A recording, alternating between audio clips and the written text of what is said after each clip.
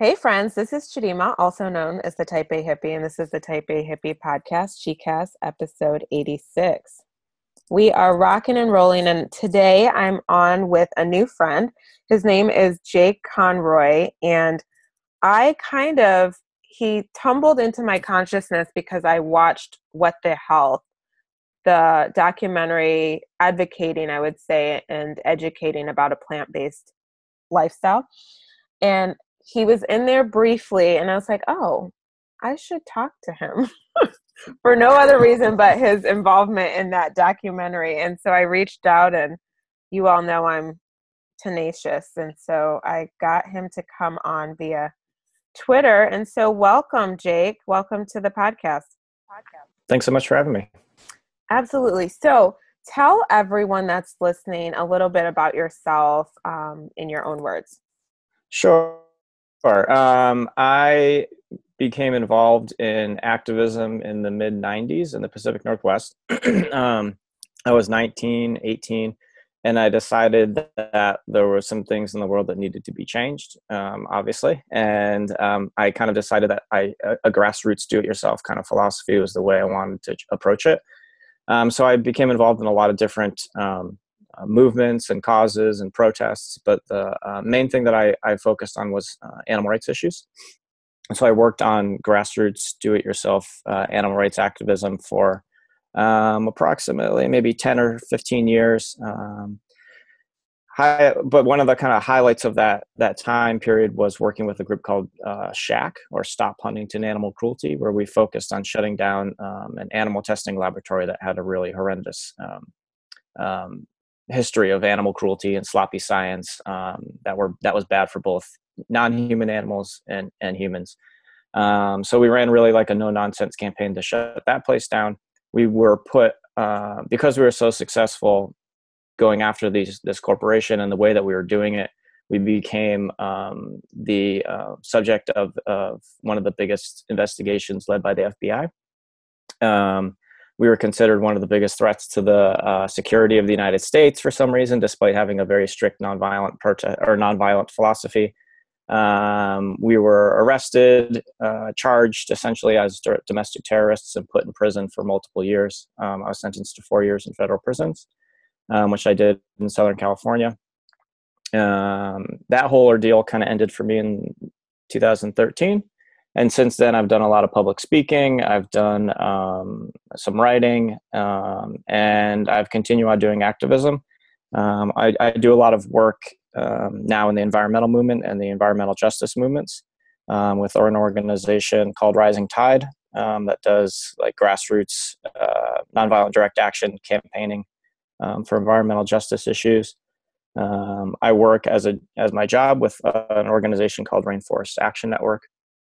And then in my free time, I do an organization called the Seattle Burrito Coalition that makes vegan food for the homeless communities in the Seattle area. So that's what keeps me busy right now. Wow. So you said Rainforest Action Network. And then what's the one that you are involved with that gives homeless people food? It's called the Seattle Burrito Coalition. Oh, I love that. Yeah. Okay, so that's like a lot. It's a lot, but that's the short version, I suppose. But yeah, no, I love it. I cannot believe, and I can believe. It's like I use the emoji. I think the emojis, I use a few emojis a lot, and I use the laughing, crying emoji and the legit crying emoji a lot.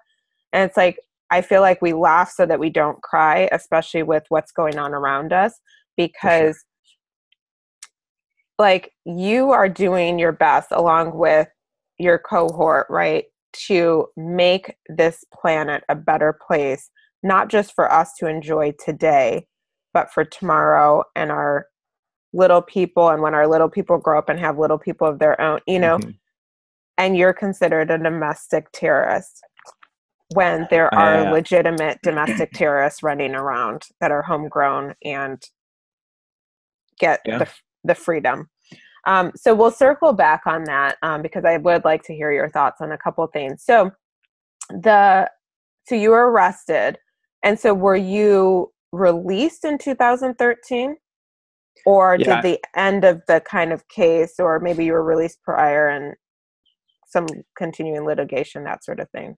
it was a very long process, as most legal battles are, but we were arrested. Our homes and offices were raided by the FBI and Homeland Security in 2003. They took everything. We continued on with the campaign.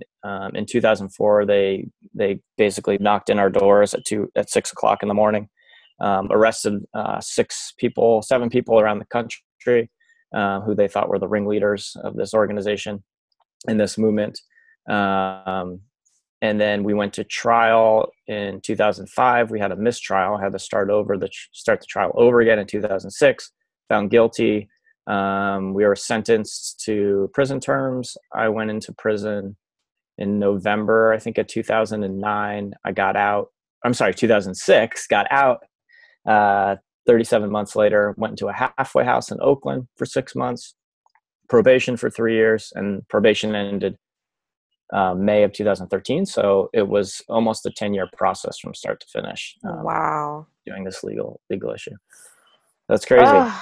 It is. It's insanity. And I feel like the Yeah, insanity is becoming normalized, all of it, you for know? sure. Okay. So, wow, that I'm almost speechless. Because I knew when I read your story that prison was a part of your story. I Mm-hmm. mean, it's insane. Okay. So what you do now,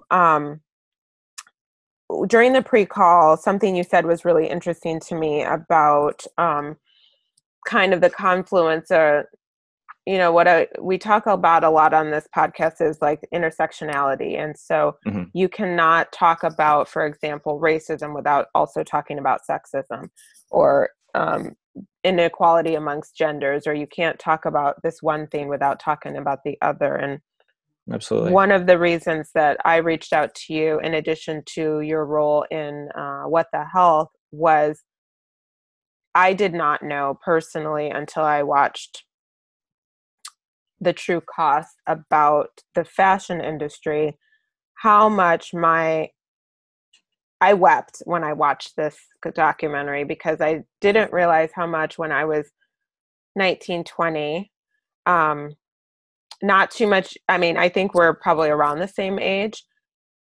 At the University of Michigan, Forever 21 was big on the scene at that time. Mm-hmm. And we would go, every time we would go out, we would stop there first to get our $4.90 tank tops, right? And $8.90 skirts.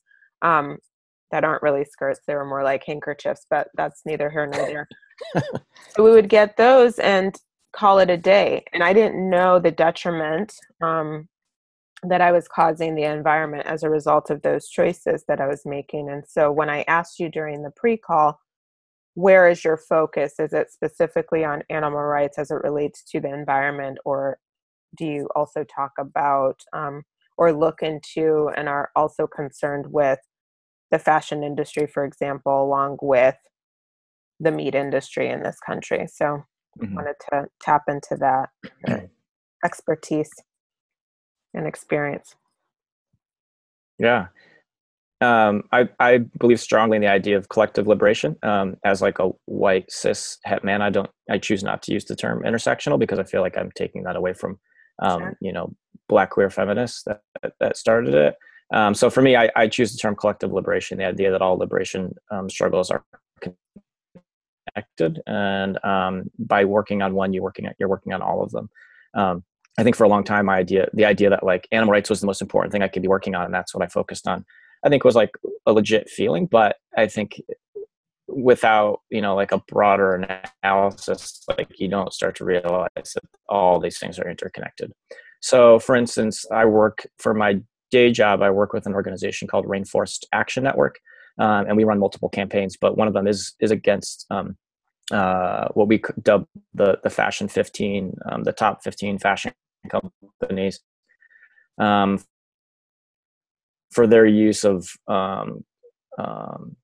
fabrics like rayon, which I had no idea, but part of that is sourced from rainforests in Indonesia. That a lot of those, like, I don't know the specifics, I'm not an expert on it, but basically, these fabrics are being sourced from rainforests that are being destroyed for palm oil production, for fabric and that sort of thing, and they end up in the clothes that we're wearing at Forever 21 and Abercrombie and Fitch and Ralph Lauren. And a lot of these companies are changing their policies on purchasing these products, like Abercrombie and Fitch and Ralph Lauren have both done that in the past year or so. When you start looking at how all these issues are interconnected, it's saddening and upsetting, but also I think it makes it easier to realize that, like, how interconnected they all are. So by helping, or pushing a company to not use fabrics that are sourced from the pulp of trees cut down in Indonesian rainforests, not only are you helping the environment, but you're also, you're helping to protect the habitat of critically endangered animals like an orangutan and the Sumatran rhino, Sumatran elephant, who are critically endangered and their habitats are being destroyed. So you're helping animals. A lot of the stuff is being sourced with forced labor and child labor conditions. So you're also helping human issues, human rights issues. And you're just being like a decent human being, which I think is something we should all push to be as well. So I think it's important to know that, like, all these issues are intertwined, and how and why they are intertwined, and what we can do to help those situations. Yeah, no, I think that's incredibly important. I had made a comment once to a friend, and I said, these people are American citizens, and they corrected me, they're human beings. And I was like, so true, because I feel like I'm a member of the global community. Yes, I have a passport that says the United States of America on it. And at the same time, it's larger than, my actions have an impact, as yours do. We all have an impact on what else is going on around us. It's not just the here and now, there's more. So if someone is interested, for example, in kind of taking a look at their impact, how would you steer them if they came to you and said, Jake, I just watched these, because you can go down the documentary rabbit hole pretty quickly, right? Especially if you have Netflix. Totally. So, because they just cue things up, right? They help you out. They're like, here, this is what you need to watch next. And you're like, I've already been here for 5 hours. I have to do my dishes. So what would you suggest? Like, if someone came to you and said, I've watched a couple of things, it's concerning to me. How would you, someone who, for example, may not be plant-based or may be shopping at stores that are not ethical stores, like a Seiko Designs or some other places, what would you suggest for them to do first so as not to overwhelm them?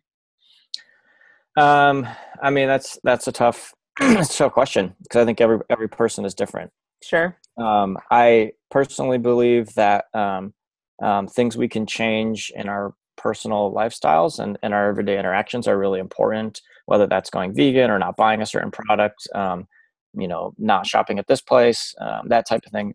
But ultimately, I'm not sure that lifestyle change alone is what's going to change the planet and change the situation that we're in. So ultimately, I think more importantly than trying to get others to change their lifestyles, I think we need to get corporations and governments to change the way that they operate. Sure. I personally am less concerned in people's lifestyle choices, although I think they're important and they're great. But I'm more interested in getting people involved in activism. And activism looks like a lot of different things. It doesn't have to be on the streets causing problems and running around yelling with signs. But it can look like letter writing. It can look like it can look like petitions. It can look like gentle demonstrations. It also can mean doing educational outreach. It can mean raising money for organizations. And I also think a lot of people have really amazing skills that you might not think nonprofits or organizations would need. Like maybe you're an accountant, or maybe you you have a degree in finance or something like that. And I think a lot of nonprofit groups don't have access to things like that, or you're an attorney you're able to help out in that way. And I think that's an interesting way to start looking at ways you can help. For me, I've done beyond just doing protests and stuff. I've done a lot of design work. And it's not glamorous. It's not like something you can romanticize. It's like, yeah, I sat in front of a computer for 12 hours and like made a newsletter, but no one else could do it at the time. So I made a lot of newsletters and flyers and videos when a lot of people couldn't. And that's what we needed. And it wasn't necessarily the most exciting thing to do, but is what was needed to do. So I think there's a lot of interesting ways you can plug into protest movements and organizations beyond just like what pops into your head of like holding signs and chanting and marching in the streets. Sure. No, that's good. It's true. Everyone is different, and utilizing what you bring to the table in a way that's meaningful to the organization or, the collective around you is incredibly important. For sure. So how did you get involved with I wrote it down because I'm getting better at taking notes while I'm talking. The Seattle Burrito Coalition, because I think I want a burrito. Yes, who doesn't? Right? They're delicious, and they come in a nice carrying case. That's true. That you get to eat.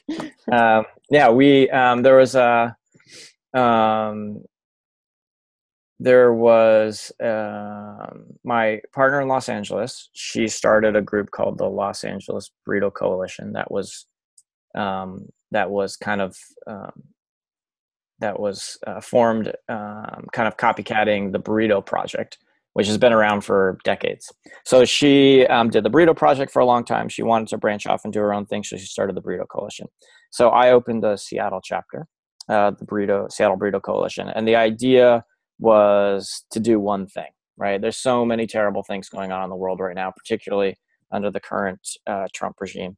And you just feel overwhelmed, right? Like there's just like a million things you could be doing, and what you end up doing is sitting on your couch watching Netflix documentaries. So, and I'm certainly guilty of that. So the idea is like, just do one thing.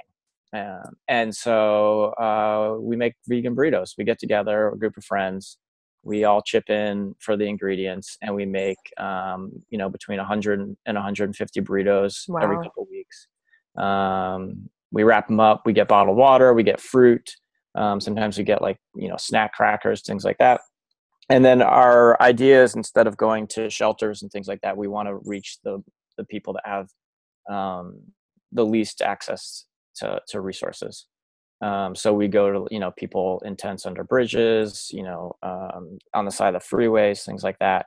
And just, walk up, give them some food, and, give them someone to talk to if they want, or, anything, and ask what they need. And so, last time we went out a couple weeks ago, people were saying, it's getting to become winter. So we need hand warmers, we need socks, we need tarps for our tents. So we've done a drive the past couple of weeks to collect donations, and we've gotten hundreds of pairs of hand warmers, and, a bunch of tarps, couple hundred pairs of socks, and then next week or so we'll deliver them to homeless folks in our community. And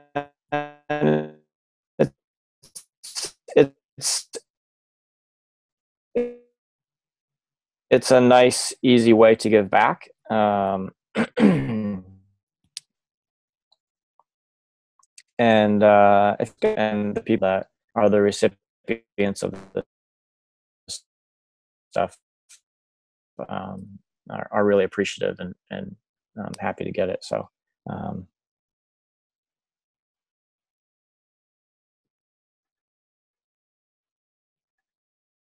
that's awesome. Okay. So cool. So how can people donate money to the Seattle Burrito Coalition? Well, currently we're not a nonprofit, so we don't. I mean, if people want to give us money, they're welcome to, but they can't get a tax break for it. Sure. But we do a lot of like Amazon wish list stuff. So we're currently finishing up that. But you can look for us on Facebook. It's facebook.com/Burrito Coalition. and we're on there. Okay. And you can find different ways to help, and also to join in if you're in the Los Angeles area, if you're in the Seattle area, or if you'd like to just start a chapter in your area. That's something we can help you with as well. That's awesome. Yeah, I may connect you with some friends that I think this could be right up. I don't want to say not my alley too, because it is up my alley, but Uh-huh. this might be, sometimes you just have to determine, to your point about everyone's different, the Uh-huh. bandwidth you have to be a part of, like I'm a big into essential oils and ethical Mhm. fashion. And so sometimes adding stuff makes sense and sometimes not adding stuff, but connecting good people to good people Yeah, makes sense too. for Um, sure. It's a so valuable skill. right. So I'm glad you brought up the current administration because I wanted to ask you about that. In the past, many people have said, I'm myself included, and I'm almost embarrassed to say this, but that's okay. Uh-huh. When my forever President Obama was in office, I was not really concerned with who the White House press secretary was, who are who was manning or heading up the EPA was, who was the education secretary or, you Mm-hmm. know, secretary of state. I wasn't that concerned because it appeared, I could be wrong, I'm often wrong, but it appeared that the people for whom were in those roles um, actually brought skills that were demonstrative of what was necessary. And it appears now, since January 21st, 2017 to now, that the people that are in these cabinet positions have positions, personal positions and professional positions that are, in terms of their point of view um, and the way they look at the world, that are in direct conflict with the very position that they are being handed. Is that Mm-hmm. fair? Yeah. So I didn't know. I mean, I made calls myself, and with laryngitis, I told you I had laryngitis at the Mm-hmm. beginning of the year. I made calls and I faxed and I emailed and against I think his first name is Scott Pruitt. Uh-huh. So what are your thoughts around that? I mean, we've already talked about how people can get involved despite what's going on, but what are your thoughts kind of about what's happening and what the future could look like for us? Um, we're all doomed. uh, um, to be honest, like I don't put a lot of faith in our government, whether it's what it is now or what it's been in the past. Sure. I just, I think even just the way that we are now, like on social media, propping up George Bush is just like amazing, like hero. It's like that guy was a war criminal. I mean, even Obama, not to say, I know he's your forever president, but like that guy put more people, more whistleblowers in prison than any other president in history. The guy started more wars in the Middle East, killed more people in the Middle East than George Bush did.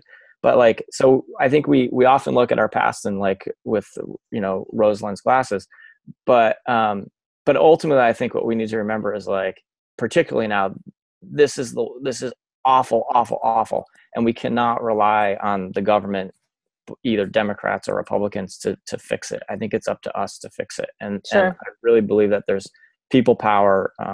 The people power is where it's at, and Yeah. grassroots organizing, do-it-yourself campaigns, and fighting back any way that you really feel that you can, whether that's voting or whether that's running campaigns or changing the communities that we live in, or just taking care of the communities that we live in.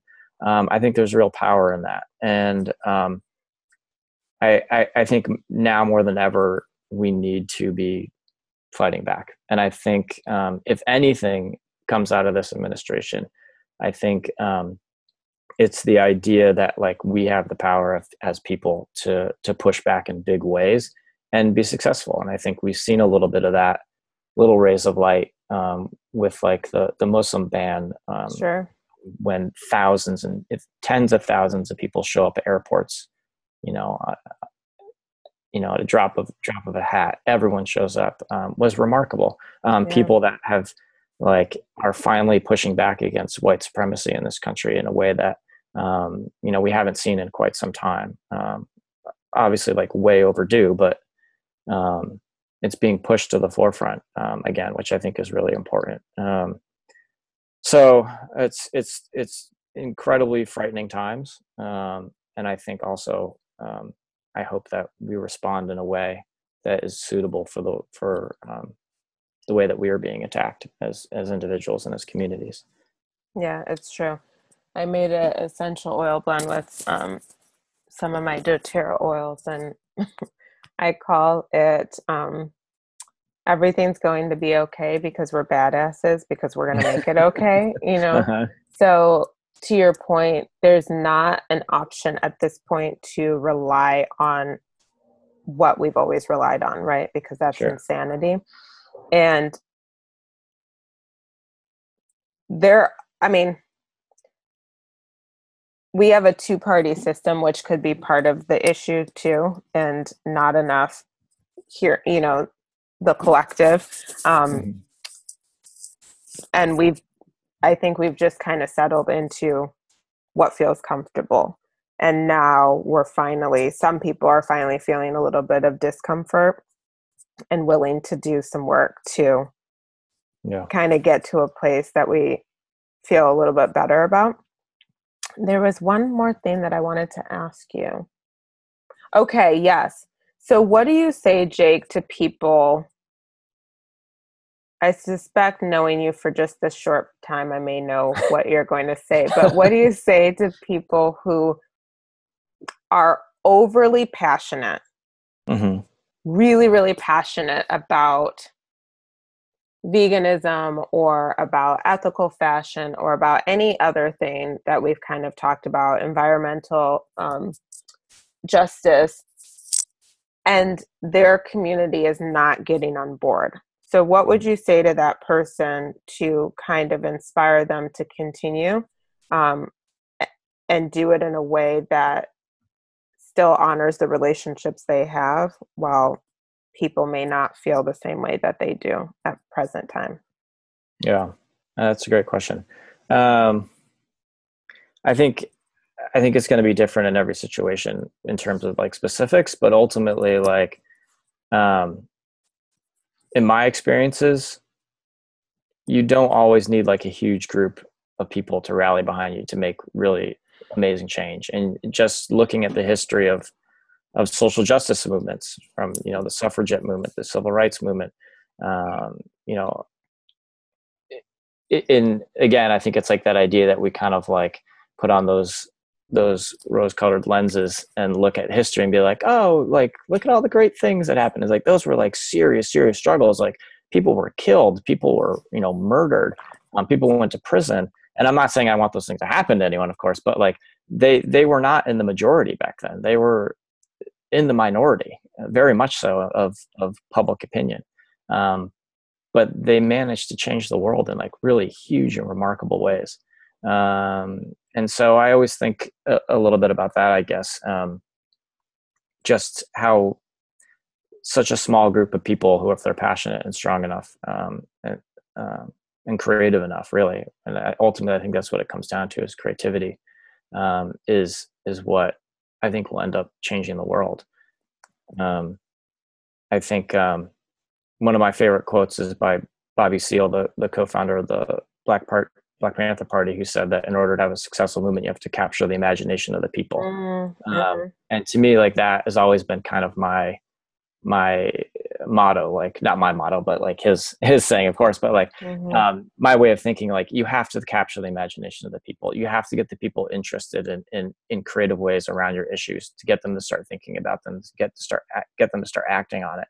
But ultimately, that spark is going to come from a very small group of people. Mm-hmm. So yeah, it can feel very disheartening when it's you and three other people doing your thing, or two other people, or it's just you doing it by yourself. It's very disheartening. It's very easy to just say, I'd much rather watch Netflix for 5 hours. And I do it Sure. myself because I believe in Sure. self-care.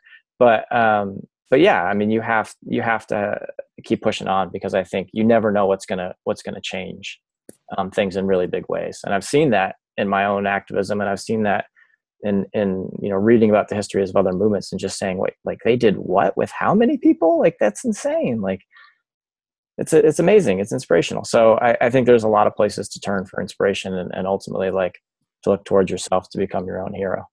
That's true. Yeah, that reminds me of the Margaret Mead quote, never doubt that a small group of thoughtful, committed citizens can change the world. Indeed, it's the only thing that ever has. So For sure. to your point, so you mentioned self-care. Couple more questions. Yeah. What do you do to self-care besides Netflix?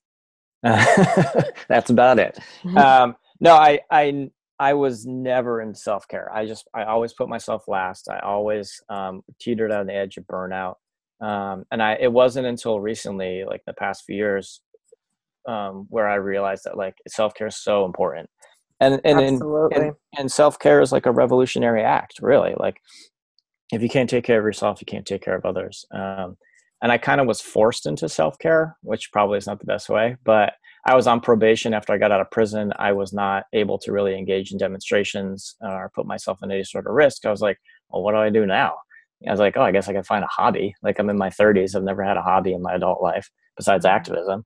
I went to therapy. I found a really great therapist who I was with for 6 years, and like she totally changed my life, or we changed my life together. That's awesome. Yeah. And I just made sure to take time to do things that made me happy, whether that is watching Netflix or going for a walk or going camping, or even like give yourself permission to do totally ridiculous things that normally you'd be like, that's embarrassing. I'd never tell you, know what I mean? It's like sit on your couch for 6 hours and watch movies. Like it's okay. That's right. Yeah. Make yourself happy. We all deserve to be happy. We're all fighting to make others happy in this world. And like, it's okay to like also appreciate those happy things that we're creating. So true. So last question, what was the thing that you looked forward to the most when you were released from prison? Vegan food. I was going to ask you about that because I was like, I cannot imagine. It was very difficult to be vegan throughout prison, but I managed to do it mostly Wow. because I'm super stubborn. But also I just had that feeling like I did not want to feel like I was broken by the system. The system incarcerates millions of people every year with the intent to break them, right? To break them as people, to break their spirits. And I see how it works after being in it for 4 years in really, really intense situations. It works. And so my goal when I went into prison was to try to come out as close to the person I was when I went in. So I always tried to laugh. I always had to try to have, crack a joke once a day, like find something to laugh at when I was in prison. And I think when I got out, my immediate thing was like, I just want some like vegan cookies and vegan ice cream because I hadn't eaten like any good food in 4 years. But mostly what I wanted was to make sure that like I maintain that sense of self, and that I could still be the person that I wanted to be and not feel broken by the system. Sure. That's awesome. Awesome. Okay, so it's decided. I want you definitely to come back on. I'd love to, for This sure. like flew by. Yeah. I really appreciate you sharing your story and being so honest with myself and those that are listening to this episode. It's really, really amazing. And I just feel so humbled to have had the opportunity to speak with you. Oh, thanks. I appreciate you having me on and taking the time to speak to me. Absolutely. So let's see what Humans of New York has to say. All right. So it appears to be a young gentleman, and he says, I dropped out of college to start my own business. Some study the roots and others pick the fruits. So that's cool. And Yeah. then let's see. A group of what appears to be young men and a teacher. What's your greatest struggle as a teacher? And some boys. I have to be strict to help them improve, but if I'm strict, they think I'm against them. So these are stories from Kampala, Uganda. Mm-hmm. And then one more. A father and 3 of his children. What's the most important thing your dad has ever taught you? If someone hurts your feelings, don't worry, because that person will also have a turn to get their feelings hurt. And also, you should never undermine people or make them feel unimportant. And also, if you drop out of school, he won't deal with you anymore. So that's a good father. Yeah. Cool.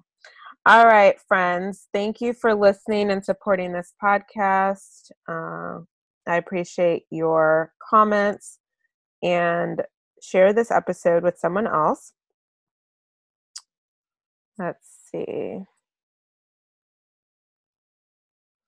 I honor the place within you where the entire universe resides. I honor the place within you of love, of light, of truth, of peace.